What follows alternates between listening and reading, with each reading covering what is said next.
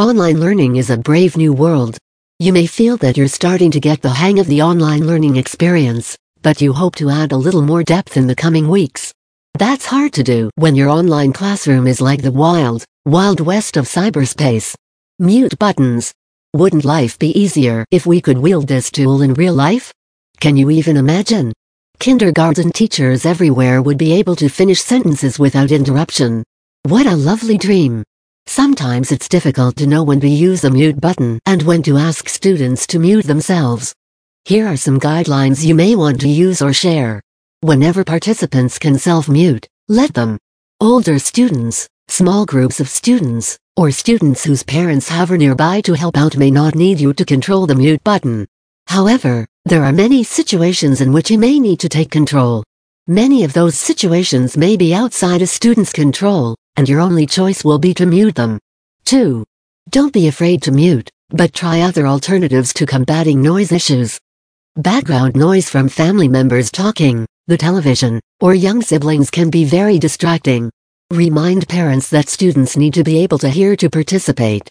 Ask that they allow their child to work in a room away from any noise or distractions whenever possible, not only for their sake, but for the sake of all of the students in the virtual classroom. Sometimes there is interference due to poor internet connection, other mechanical devices near the computer, or from the device a student is using, that is, the ding every time someone receives a notification on the desktop they are using. All those small noises start to add up in a group of 20 participants. Instruct students to mute all notifications and silence other technology while in class. Ask them to turn off the television and other devices. If it's not possible for them to control that, mute them as often as you need to. Poor internet connection can sometimes be the result of too many people in the home using the internet simultaneously. If you are able to record your lessons, you may need to share them with students for whom your time conflicts. Sometimes students can fix the issue by turning off their camera, so try this before disconnecting with them. If you know you'll have issues every time you try to have one particular student work with you, plan ahead to have that student only respond through chat, to work with that student separately, or to give them packets to work with. When in doubt, mute them out. Honestly, there are times when you really need to mute everyone. You can do this while you're teaching. There will be times when you need to be the only one talking. Side conversations, students making distracting noises on purpose, or interference from other family members can happen at any time and can throw the entire class off. When you know you're going to be saying something important, either mute everyone if that's an option in the program you're using, or ask them to mute themselves. Make it a classroom standard, and don't allow your students to hijack your teaching moments. In discussions, use functions that allow participants to raise their hands, and have students take turns as much as possible rather than just turning all the mics on.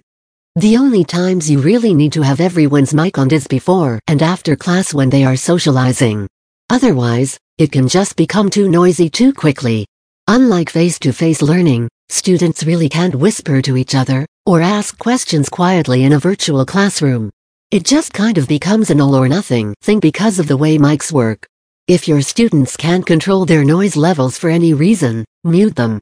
Yes, you may feel terrible because you seem to have one student who stays on mute due to the fact that their mom can't seem to understand that she needs to talk to her girlfriends on the phone more quietly. Real experience. However, the entire class cannot suffer because of that one parent. You really have to moderate heavily in some situations. 4. Control your own environment, as well. All of these are important issues for teachers to pay attention to in their own space. Controlling your own background noise is very important in keeping students from being distracted. Be purposeful in providing students with plenty of opportunities to interact with each other. About 10 to 15 minutes before you begin class, consider opening up the classroom for students to use the chat box and talk to each other. You might even post an icebreaker discussion topic, like a would you rather question, or something fun they can talk about that has nothing to do with academics. What's your favorite cereal? Tell us about your funniest memory with your grandparents, cousins, or family friends. This is an excellent time for you to either engage your community of learners, or just listen in as they discuss how they are.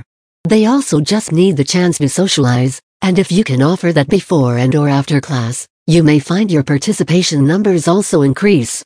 When to turn off cameras. Issues with cameras, video, are fairly similar to mic issues.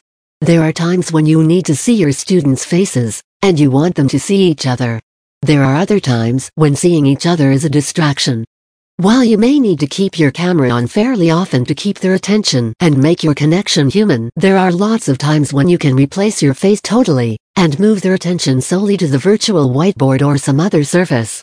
If you're doing worksheets together, the students don't need to see you or each other. You can take that time to work with a worksheet or an interactive whiteboard projecting on the whole screen. There should be plenty you can do without being on screen, actually, which may cut down on some of the distraction students' backgrounds can cause. You can watch a video clip together, allow a student to take the virtual pen and do the work on a worksheet or whiteboard, or ask students to respond using the chat function. Although it may seem weird not to be watching your students all the time, it's your new normal. Embrace it. Chat box. The chat box can be either very good, or very, very bad. Here's how teachers are using its power for good. The most important thing is that you give it a function and define how you want students to use it. Students are going to use the chat box if it's available, and if you don't harness it and use it as your tool, it will become theirs, and not in a way that necessarily supports learning. Quick assessments. One way to make it work for you after setting standards about what's okay to put in the chat box and what isn't is to ask questions and require students to respond there. It's actually a much quicker way to assess who understands and who doesn't. Another thing you can do is use it to give each student in the class a different problem or question and ask them to answer in the chat box.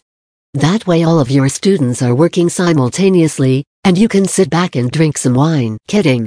Just don't forget to jot down each student's name by the question they've been assigned so you can check their answers as they type them in. As they do, you can confirm that they are correct.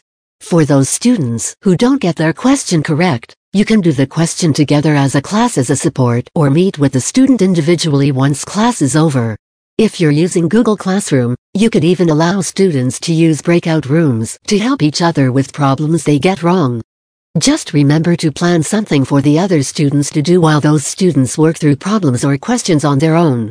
You can also ask the whole class questions and use emojis as the answer choices in yes or no questions, or in multiple choice questions. Kids love doing this. Use it to take notes. We learned this trick from our teacher friends who are teaching online ESL. As you're teaching, use the chat box as a whiteboard. Type out vocabulary words, big ideas, instructions, anything you'd like to draw focus to. Seeing it while hearing it helps students remember the information, and it's also useful for them to be able to scroll up and refer to the information as you teach. If you want to use this, it may be difficult to do so combined with the idea above for using the chat box for quick assessments. If you want to use the box for note-keeping, you can designate time for answering via the chat box, then allocate a notes-only time. You can also combine the two ideas. Have students write important notes on what they hear and give them participation points. If you are unsure they'll stay on topic, give them a rubric, or establish some norms for acceptable notes. This will also help you clarify very quickly whether or not they are understanding your instruction.